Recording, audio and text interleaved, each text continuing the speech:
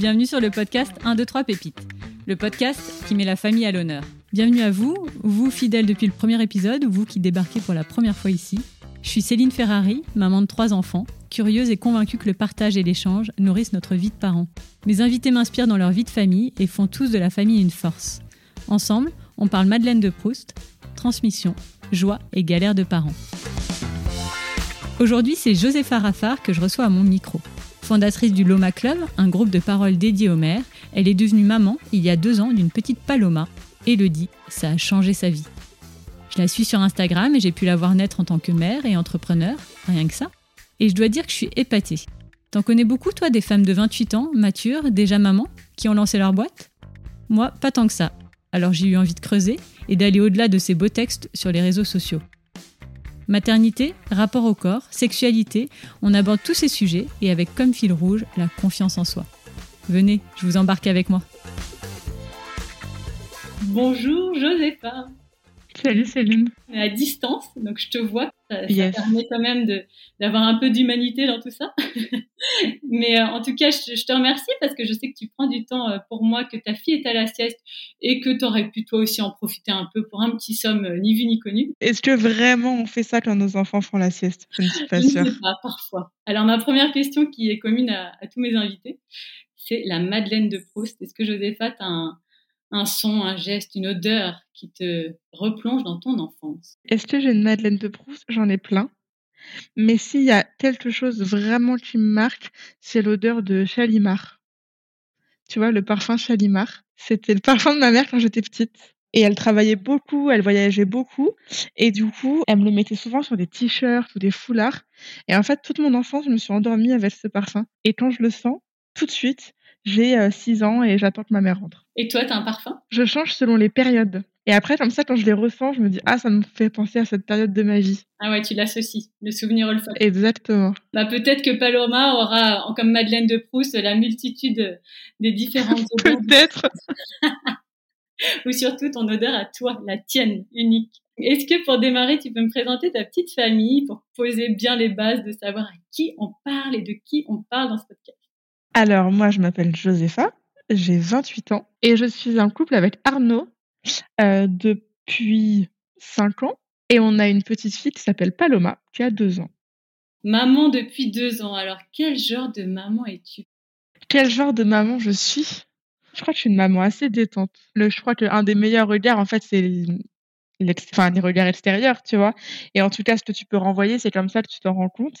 Et moi, parfois, pour rigoler, ma famille dit que c'est un peu Woodstock chez nous. Et alors, au début, je le prenais un peu mal. Je disais, mais non, pas du tout. On a des règles. C'est pas du tout. C'est très cadré.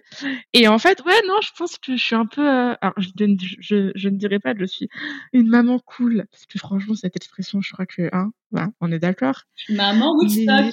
Mais ouais, et en même temps, tu vois, non, je pense que j'ai pas changé au niveau de ma personnalité depuis que je suis mère. Tu vois, j'étais persuadée que ça allait me rendre adulte d'être mère. Pas du tout, en fait. J'ai toujours l'impression d'avoir 15 ans. Juste, je m'occupe d'une enfant de 2 ans. Est-ce que tu pensais que tu serais comme ça ? Moi, j'étais persuadée que j'aimerais pas ma fille, ou que je mettrais du temps à l'aimer, ou que je serais pas une bonne maman, ou que tous les stress qu'on peut avoir avant de devenir mère, quoi. Et en fait, c'est beaucoup plus facile que ce que j'avais imaginé. Pourquoi tu avais ce genre de crainte, à ton avis ? Parce que je pense que comme beaucoup de femmes qui sont pas mères, on nous parle beaucoup de cet amour incroyable, de cette fusion et tout. Et puis en fait, on sait pas ce que c'est avant de le vivre. Et du coup, c'est impressionnant, je trouve. Moi, en tout cas, ça m'impressionnait. Et puis de me dire: «Quelqu'un va compter sur moi tout le temps». Ça, je trouvais que c'était très vertigineux. De se dire qu'on est responsable d'un être humain, je trouvais ça hyper flippant. Bon, au final, tout va bien. Et puis, bon, tu avais quand même engagé tous tes documentaires, tes interviews de mère notamment. Donc, avant d'être mère, tu avais quand même fait tout ce travail, j'imagine, de questionnement et d'interview, en fait, de ces femmes. Donc, ça a dû te nourrir. Oui, ça m'a nourrie, mais au final, je sais pas si ça m'a tant nourrie que ça, parce que j'ai toujours parlé, tu vois, avec beaucoup de femmes et c'est pas pour rien aujourd'hui que j'ai créé le Loma Club, tu vois, qui est un groupe de parole de femmes. C'est que ça m'a nourrie, mais je me suis vachement protégée durant le tournage de Mère. Comme j'étais enceinte durant ce tournage, j'essayais de pas caler leur histoire sur ce qui pourrait potentiellement être la mienne. La mère qu'on est dépend tellement aussi de celle qu'on a eue, celle qu'on aurait aimé avoir, celle qu'on aurait aimé être. Tu vois? C'est tellement plein de choses comme ça que c'est difficile de faire un peu une généralité ou de calquer une histoire sur la nôtre. Enfin, tu vois ce que je veux dire?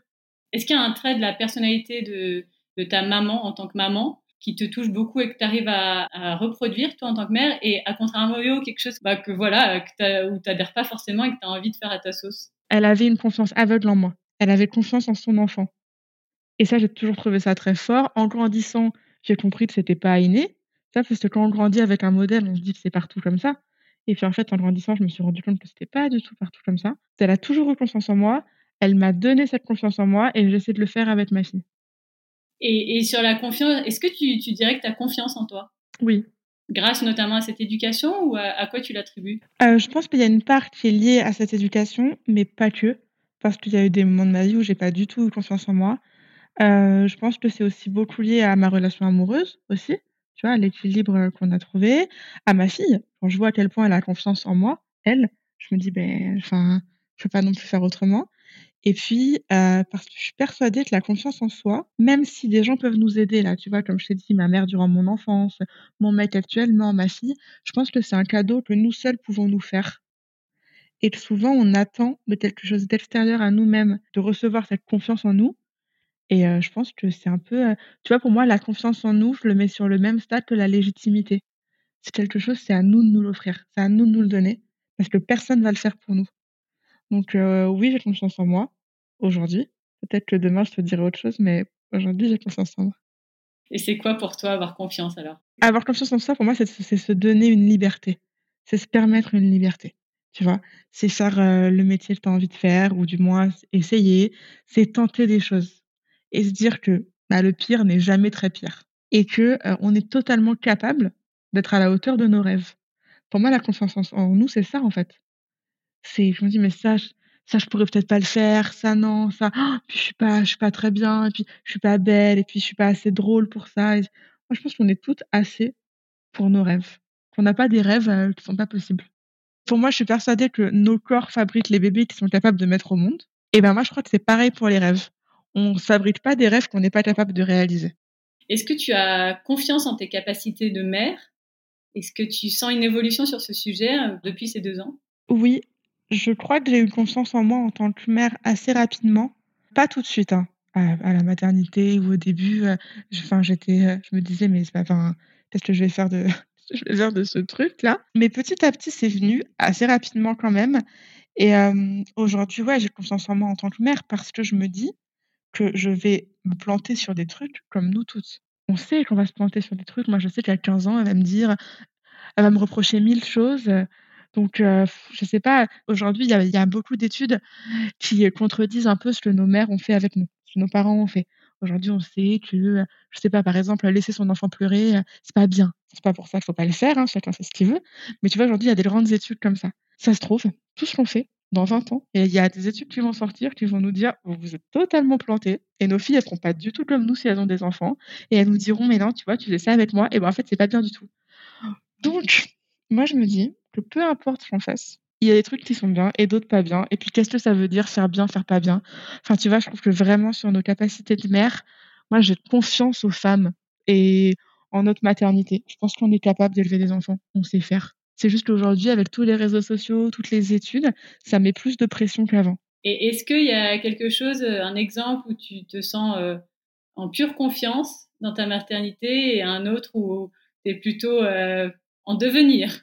Ce sur quoi je me sens en pure confiance, bah, la vie quotidienne, tu vois? En fait, je me pose pas trop de questions sur par exemple, j'ai allaité ma fille pendant un peu plus de 2 ans, j'étais en confiance là-dessus et ça, c'était un gros sujet aussi parce qu'allaiter en France enfin là, j'habite en Belgique, mais j'étais en France, allaiter un enfant, de 2 ans, c'est on te met vite dans une case, tu vois? Tu appartiens quand même à un groupe, et ça, bah, là, j'étais en totale confiance et quelque chose où je suis en confiance en devenir, bah, tout en fait.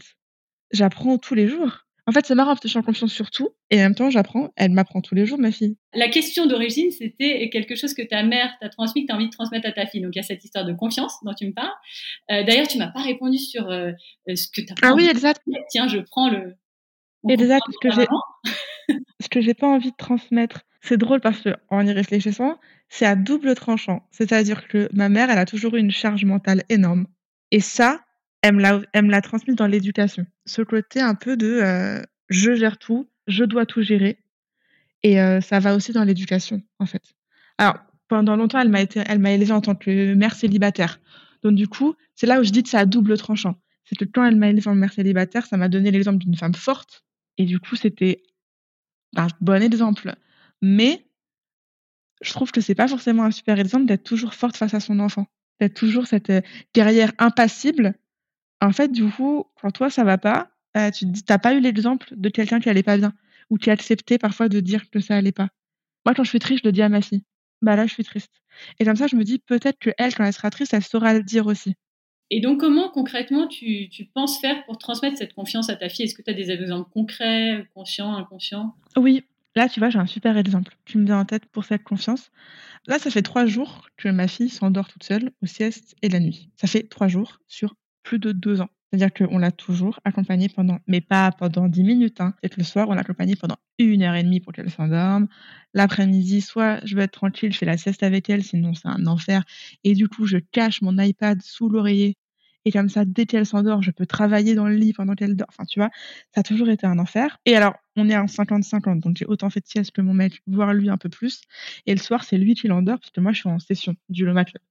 Mais on a toujours passé des heures à l'endormir. Et là, depuis 3 jours, je dis à mon mec: «Là, je sens, elle est prête». Et là, tu sais, je lui ai fait confiance, en fait. Pour moi, c'est un exemple de confiance. C'est d'avoir attendu qu'elle soit prête et qu'elle nous le fasse ressentir. Tu vois? De pas avoir pressé ce truc-là, de vouloir à tout prix qu'elle s'endorme seule. On sentait, tu vois, que c'était pas le moment. Bah, là, on lui a fait confiance, de nous montrer quand elle serait prête. C'est ce à quoi je pense là, tout de suite, parce que, tu vois, tout le monde nous disait: «Faut l'entraîner à dormir seule». Et puis nous, on sentait que, bah, non, en fait, tu vois? Elle voulait pas encore. Et puis après, c'est dans tout, tu vois? On lui fait confiance, alors faire confiance à son enfant, c'est pas lui laisser tout faire parce qu'un enfant de 2 ans, si tu lui dis oui à tout, bon, bah, voilà. Sauf qu'on lui fait confiance, par exemple, moi, j'essaie parfois de dire oui à tout. Les Américains, ils appellent ça le yes day. Tu sais, pendant une journée entière, tu dis oui à ton enfant. Et en fait, moi, je me suis rendu compte que quand je disais oui à tout à ma fille, bah, c'était cool comme journée. Pas au sens où elle faisait pas de crise, parce que j'ai la chance d'avoir une enfant qui fait pas beaucoup de crises, mais en fait, elle me demandait pas des trucs fous et on rigolait plutôt bien ces journées-là. Ouais, en fait, elle veut juste jouer au camion de pompier, plus longtemps et elle veut peut-être juste manger des pâtes. Bon, bah, voilà, c'est ça les trucs les plus fous qu'elle va faire. Mais du coup, en fait, dire oui à son enfant, c'est assez drôle. Enfin, je vous conseille de tester si vous avez jamais testé. Le principe, c'est que tu dis à ton enfant qu'il peut te demander tout ce qu'il veut, Bah, alors, tu diras je oui. lui dis pas. Ça, je lui dis pas. Mais moi, en tant que mère, comme j'ai remarqué, on dit souvent non par principe de dire non et par réflexe. Et en fait, du coup, maintenant, il y a plein de fois où où je réfléchis avant de lui répondre. Tu vois, ah, on peut faire ça. Parfois, tu vas répondre non parce que tu as prévu autre chose ou par réflexe, tu dis bah non, on fait pas ça à cette heure-là. Et en fait, le fait de te dire, allez, je lui dis oui à tout, j'essaie pendant une journée, tu te rends compte qu'en fait, tu passes des super journées. Mais faut pas dire ça à vos enfants, hein. Faut pas leur dire, aujourd'hui, je te dis oui toute la journée, hein. Parce que si je dis ça à ma fille, ah bah là, par contre, ah bah oui, non, mais là, c'est plus un camion de pompiers et des pâtes, hein. OK, OK, je comprends mieux. Je me disais: «Elle est très raisonnable cette petite», mais en effet, Non, non. je vois tout à fait alors. Bon allez, faut que je teste. Ça fait un moment que je connais ce concept du Yes Day, qui a été même un film, je crois. Ah ouais, ouais, je crois exactement, ouais. Le Loma Club, groupe de parole de femmes, notamment de mères surtout. Quels sont les sujets qui ressortent et qui sont vraiment un point de difficulté des mères d'aujourd'hui, en tout cas celles qui font partie du Loma Club? Eh bien, exactement les mêmes que toi. C'est-à-dire que toi, si je te demande les 3 points, les principaux en tant que femme et en tant que mère, c'est sûr, c'est ceux-là qui sortent. C'est sûr. Parce qu'en fait, c'est pas les mères du Loma Club, c'est les mères en général. Le panel, tu vois, des femmes qui sont au Loma Club, il est tellement large. Et à chaque fois que je rencontre une mère avec qui je discute un peu profondément au parc ou dans une soirée ou quoi, c'est les mêmes sujets tout le temps qui sortent. Le rapport au corps, la sexualité, la famille, la belle famille. Je t'en rajoute un quatrième qui me parle beaucoup, moi, la fatigue quand même. Alors ça, moi je le mets sur tout. Pour moi, c'est un des points comme, fatigue, éducation, tu vois, ça c'est un point que tu peux rentrer dans tous les points. Ça la fatigue. s'irrite dans tous les sujets, en effet. Tu vois? Ouais. Alors allez, parlons de ces 3 sujets. Évidemment, le premier que tu cites, le rapport au corps, et c'est d'ailleurs un sujet qui t'anime beaucoup, que tu partages beaucoup sur Instagram, qu'on appelle aussi dans le langage marketing body positivisme. Pourquoi c'est un sujet que tu as envie de tant mettre à l'honneur et pourquoi c'est important d'après toi de l'aborder comme un sujet pour les femmes? Le rapport au corps, c'est un sujet qui me tient vraiment à cœur et de le mettre à l'honneur parce que moi, à partir du moment où j'ai accepté mon corps, ma vie a changé. Ma vie a tellement changé et je vais tellement mieux depuis que je suis OK avec mon corps que j'ai envie d'en parler plus. Et c'est quoi le déclic? Quelle est ton histoire par rapport à ça, toi? Mon histoire, c'est vraiment la même que toutes les femmes. C'est, des mots qu'on entend depuis qu'on est petite, c'est des modèles qu'on voit, c'est un idéal de corps qu'on veut atteindre, on sait pas pourquoi, mais parce qu'on pense qu'on serait mieux et plus heureuse avec ce corps-là. C'est un modèle, de mère, de grand-mère, de copine dans la cour, d'une fille qu'on a vue dans un film, d'une nouvelle, meuf, d'un ex ou d'une ex, tu vois? C'est cette comparaison constante entre les femmes. Et nous, on a grandi les femmes avec en étant tout le temps comparées les unes aux autres et tout le temps sur notre physique. C'est des régimes, adolescentes, c'est me dire: «OK, le matin, c'est bien, j'ai pas je peux ren si je rentre mon ventre ou si je mange pas, ça me fait je vais sauter ce repas et puis là, c'est l'été bientôt, alors j'arrête de manger parce que c'est l'été». Mais alors, quel a été ton déclic? La maternité. OK, donc ça, toi, c'est vraiment le rapport au corps, c'est suite à ta grossesse et à ton Ouais. postpartum? Comment? Ce qui a changé, c'est de voir ce dont mon corps était possible. C'est-à-dire que c'est bateau, mais de le voir mon ventre déjà atteindre cette taille-là et contenir un être humain, moi, ça m'a mis une vraie claque. Porter la vie, moi, ça m'a vraiment mis une claque. Et puis accoucher, c'est quoi ce truc? Comment on peut minimiser autant ce truc? J'ai accouché il y a 2 ans, je ne m'en remets toujours pas. Comment peut-on faire dans les films, accoucher les femmes en 2 minutes? Avec 3 cris et enfin, je sais pas comment tu vois? Et je sais pas, moi, ça m'a bouleversée l'accouchement et puis l'allaitement.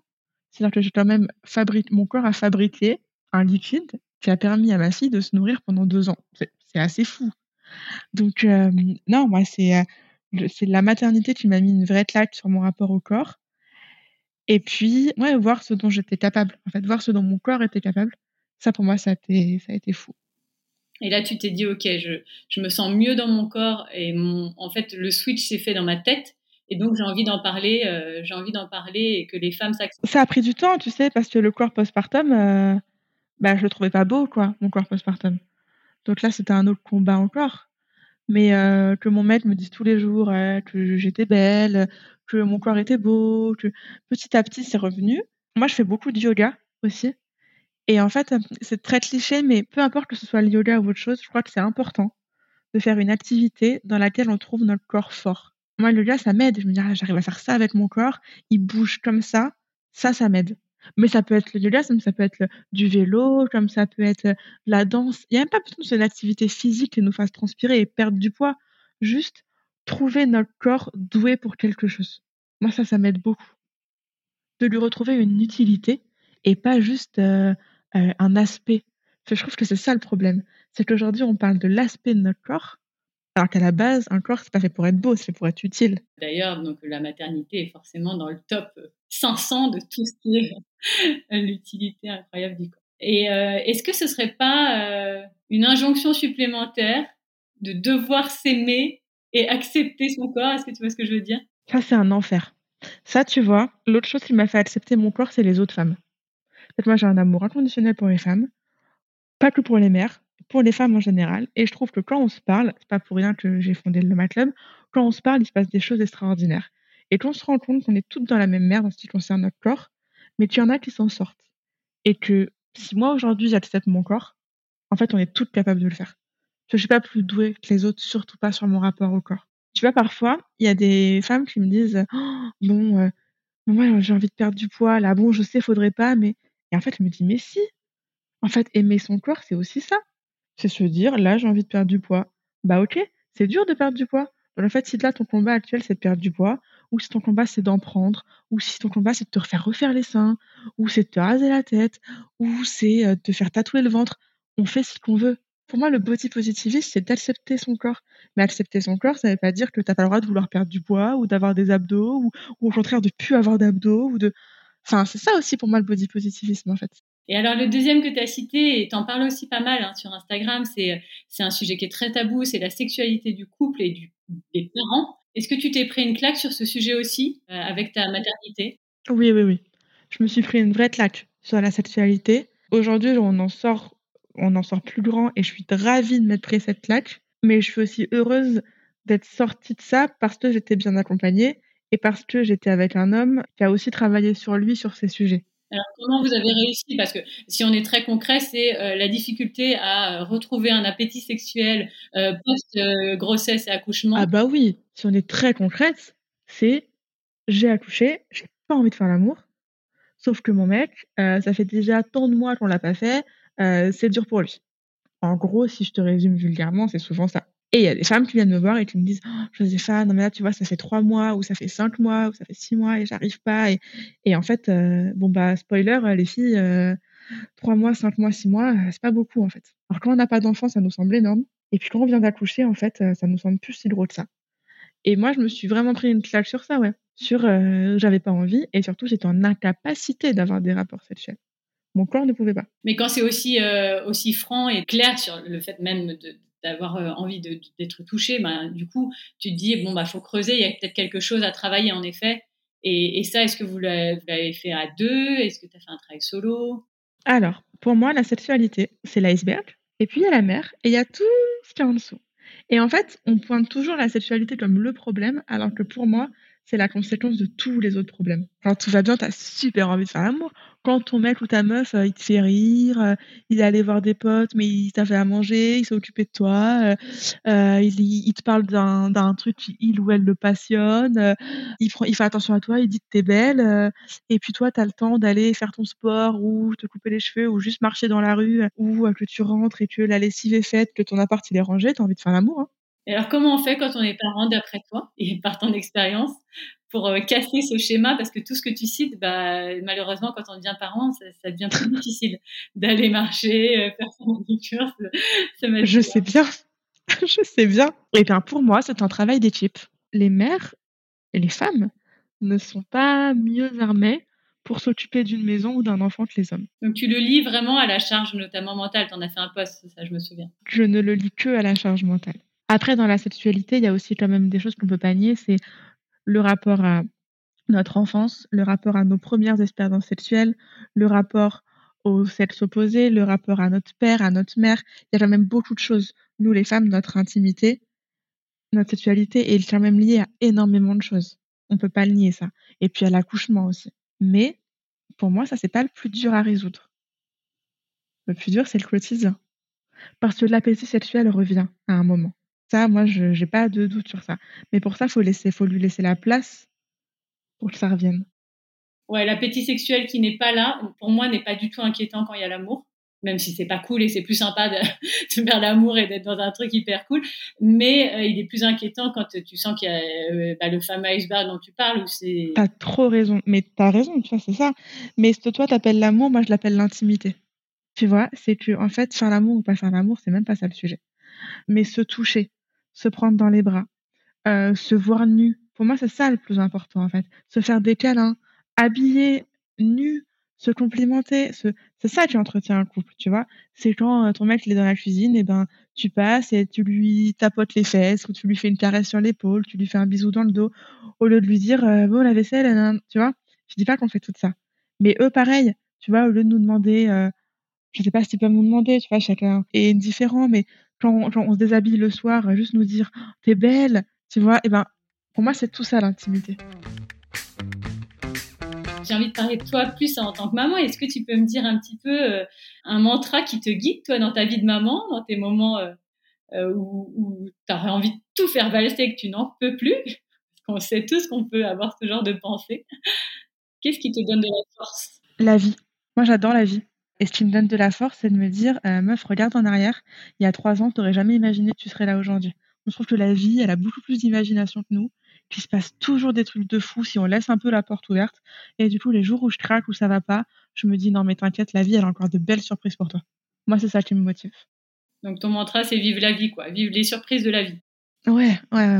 Et puis, un peu moins gai, mais vrai, c'est qu'on sait pas ce qui se passe demain, qu'on l'a vu avec plein d'exemples aujourd'hui, que la vie, elle s'arrête, d'un coup, où il se passe des choses pas drôles et qu'en fait, là, aujourd'hui, on va bien, quoi. Et du coup, bah, je profite de là, maintenant, où ça va. J'aime bien savoir là, à l'instant T, là, ta fille a 2 ans. Ouais. Je te parle pas de la parentalité en général, c'est vraiment là avec un enfant de 2 ans, en l'occurrence ta petite Paloma. Est-ce qu'il y a un challenge que tu rencontres vraiment, un point où enfin, c'est chaud quand même. Tu travailles dessus, tu te questionnes, t'en parles avec Arnaud. Bah, en fait, c'est marrant, mais c'est pas lié à ma fille. Ce challenge, c'est plutôt lié à moi. C'est de me dire: «OK, faut que j'ai assez de temps pour travailler, pour, mon entreprise, pour, continuer à être, une femme, une amante, une amie, pour, là, tu vois, ça fait pas beaucoup de temps que je ressors avec des copines, que je rebois des verres, que je rentre un petit peu bourrée à 2 heures du matin et en même temps, j'ai envie d'être une maman qui est là pour lire des histoires, qui amène ma fille au parc, qui dessine avec elle, qui, parfois, j'ai pas envie, tu vois? Parfois, j'ai envie de la mettre devant un écran et de regarder moi aussi ma série et là, le challenge, il est là. C'est d'équilibrer tout ça. Et ça, avec mon mec, on en parle tout le temps et mon vrai challenge dans la maternité, il est là. Mais du coup, c'est pas vraiment vis-à-vis de ma fille. Je sais que la danse est très présente dans votre famille. On partage notamment des petites séquences assez amusantes et énergisantes. Est-ce que, vous avez un autre rituel de famille, qui vous distingue, vous, votre petit trio? Et comme je te disais tout à l'heure, les repas ensemble. Nous, c'est hyper important qu'on mange ensemble et quand on mange ensemble, on se parle tous les 3. Alors là, à 2 ans, tu t'imagines bien que, bon, bah, c'est assez drôle. On met de la musique, hein, pas très fort, mais on met de la musique quand on mange et on est ensemble. C'est-à-dire que interdiction de prendre notre téléphone. Si Paloma, elle veut pas manger, ben, elle mange pas, mais on est là tous les 3. Ça, c'est important pour nous, vraiment, ces repas-là et on se dit des choses agréables à table. Pas de sujet qui fâche à table. Ah, ça, c'est un bon concept. Jamais et ça marche bien, en fait, tu Ah vois? ouais. De parler de choses qu'on aime. Parce qu'il faut communiquer, mais parfois, plus on parle du noir et plus on voit le noir et je dis pas du tout qu'il faut faire l'autruche, au contraire, mais parfois, ça fait du bien de parler du bon aussi. Donc nous, à table, on parle du bon et puis ce fameux truc de la danse. Nous, il y a tout le temps de la musique chez nous, on met de la musique et on danse. Ça fait du bien, en fait. Ouais. Et vous l'êtes dit officiellement de à table, on parle que des choses qui font plaisir ou pas? Ça m'intrigue, c'est rigolo, je trouve, comme idée, mais je trouve que ça conditionne vachement le repas dans le sens positif, hein. Je crois pas qu'on se le soit dit. Un jour, on a dû parler d'un truc moins cool et puis l'ambiance était moins non, après ça va aussi vachement avec notre façon de fonctionner. On se l'est pas dit. Tu vois, là, si je demandais à mon mec, il me dirait: «Bah non, on s'est pas dit ça». Mais peut-être que les jours où on a parlé d'un truc pas cool, on s'est dit: «Oh non, viens, on passe un bon moment», tu vois? Et on parlait de musique et de danse. Il y a une chanson qui rythme votre vie de famille? Ma fille est obsédée par Burna Boy, je n'en peux plus, voilà, et Mince, puis je ne maintenant, connais pas la ref. c'est vrai? Et ben, c'est du reggae dancehall un peu et si tu veux, ma fille adore et elle connaît la pochette de l'album, alors elle veut mettre l'album tout le temps. Puis maintenant à 2 ans, les enfants, ils savent se servir d'un iPad ou d'un iPhone, donc elle sait mettre la musique toute seule. Voilà, je n'en peux plus. Ça, c'est le nom du groupe ou de la chanson? Burna Boy, c'est l'artiste et je te laisserai écouter après, tu verras. Alors c'est très sympa, hein, c'est très soleil, ça met de bonne humeur et tout, mais au bout de 2 ans de cette chanson, tu en peux plus, quoi. De quoi tu es le plus fière, concernant ta petite famille? De nous, je suis fière de ce lien. Je suis fière de là où on en est aujourd'hui. Je suis fière je suis fière de ce qu'on a réussi à construire tous les 3. Ça, c'est ma plus grande fierté, je pense même dans la vie. Est-ce que si, Arnaud écoutait ce podcast, tu aurais envie de lui adresser un petit message? Écoute, il est parti faire des courses là pendant l'enregistrement et avant de partir, je lui ai dit, que je l'aimais, que j'étais fière de lui et je crois que c'est ça que j'aurais envie de lui dire, quoi. C'est ce que je lui dis tous les jours et non, il écoutera sûrement ce podcast et ouais et je lui dis tout, tous les jours donc non, je pense qu'il est au courant. Et à Paloma, allez, elle écoute ce podcast dans 20 ans. J'espère, j'espère que tous les podcasts ne disparaîtront pas et qu'ils seront toujours, écoutables par nos enfants. On lui dit quoi? Dans 20 ans, attends, dans 20 ans, elle aura 22 ans. Purée, 22 ans, c'est pas un âge facile. Que je suis fière d'elle, quoi qu'elle fasse. À 20 ans, on recherche toujours la fierté de nos parents. Voilà, là, je lui dis, ne te demande pas si je suis fière de toi. Je suis fière de toi. Fais ce que tu as envie de faire. Est-ce que je peux te faire écouter quelque chose? Pour moi, Josépha, c'est vraiment une mère incroyable. Tous les jours, elle fait tout pour sa fille. Elle baisse jamais les bras, même quand elle-même, elle peut être fatiguée. Et elle m'impressionne depuis le jour 1. Voilà, c'est une femme exceptionnelle. C'est une super maman. Bisous, je t'aime. C'est une bonne idée de faire ça. En fait, je suis très heureuse d'entendre ça et en même temps, il me l'a dit ce matin. Encore une fois, ce matin, il m'a dit t'es génial, t'assures, je suis fière de toi. Et on devrait tout entendre ça tous les jours. J'ai de la chance qu'il me dise ça, mais c'est normal.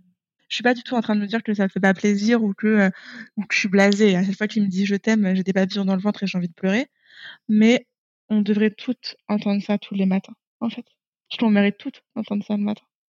Et si écoutes ce podcast et que t'entends pas ça le matin, dis-toi que tu le mérites. Allez, c'est pas fini, un deuxième petit. Alors ça, extraordinaire. Non, de toute façon, moi, dès que ma fille, elle me dit je t'aime, je peux pleurer tout le temps. Donc, Qu'est-ce qui t'émeut là-dedans? je sais pas, c'est elle qui m'émeut. C'est de la voir et de me dire j'ai de la chance de connaître cet être humain. Je la trouve extraordinaire. J'apprends d'elle tous les jours.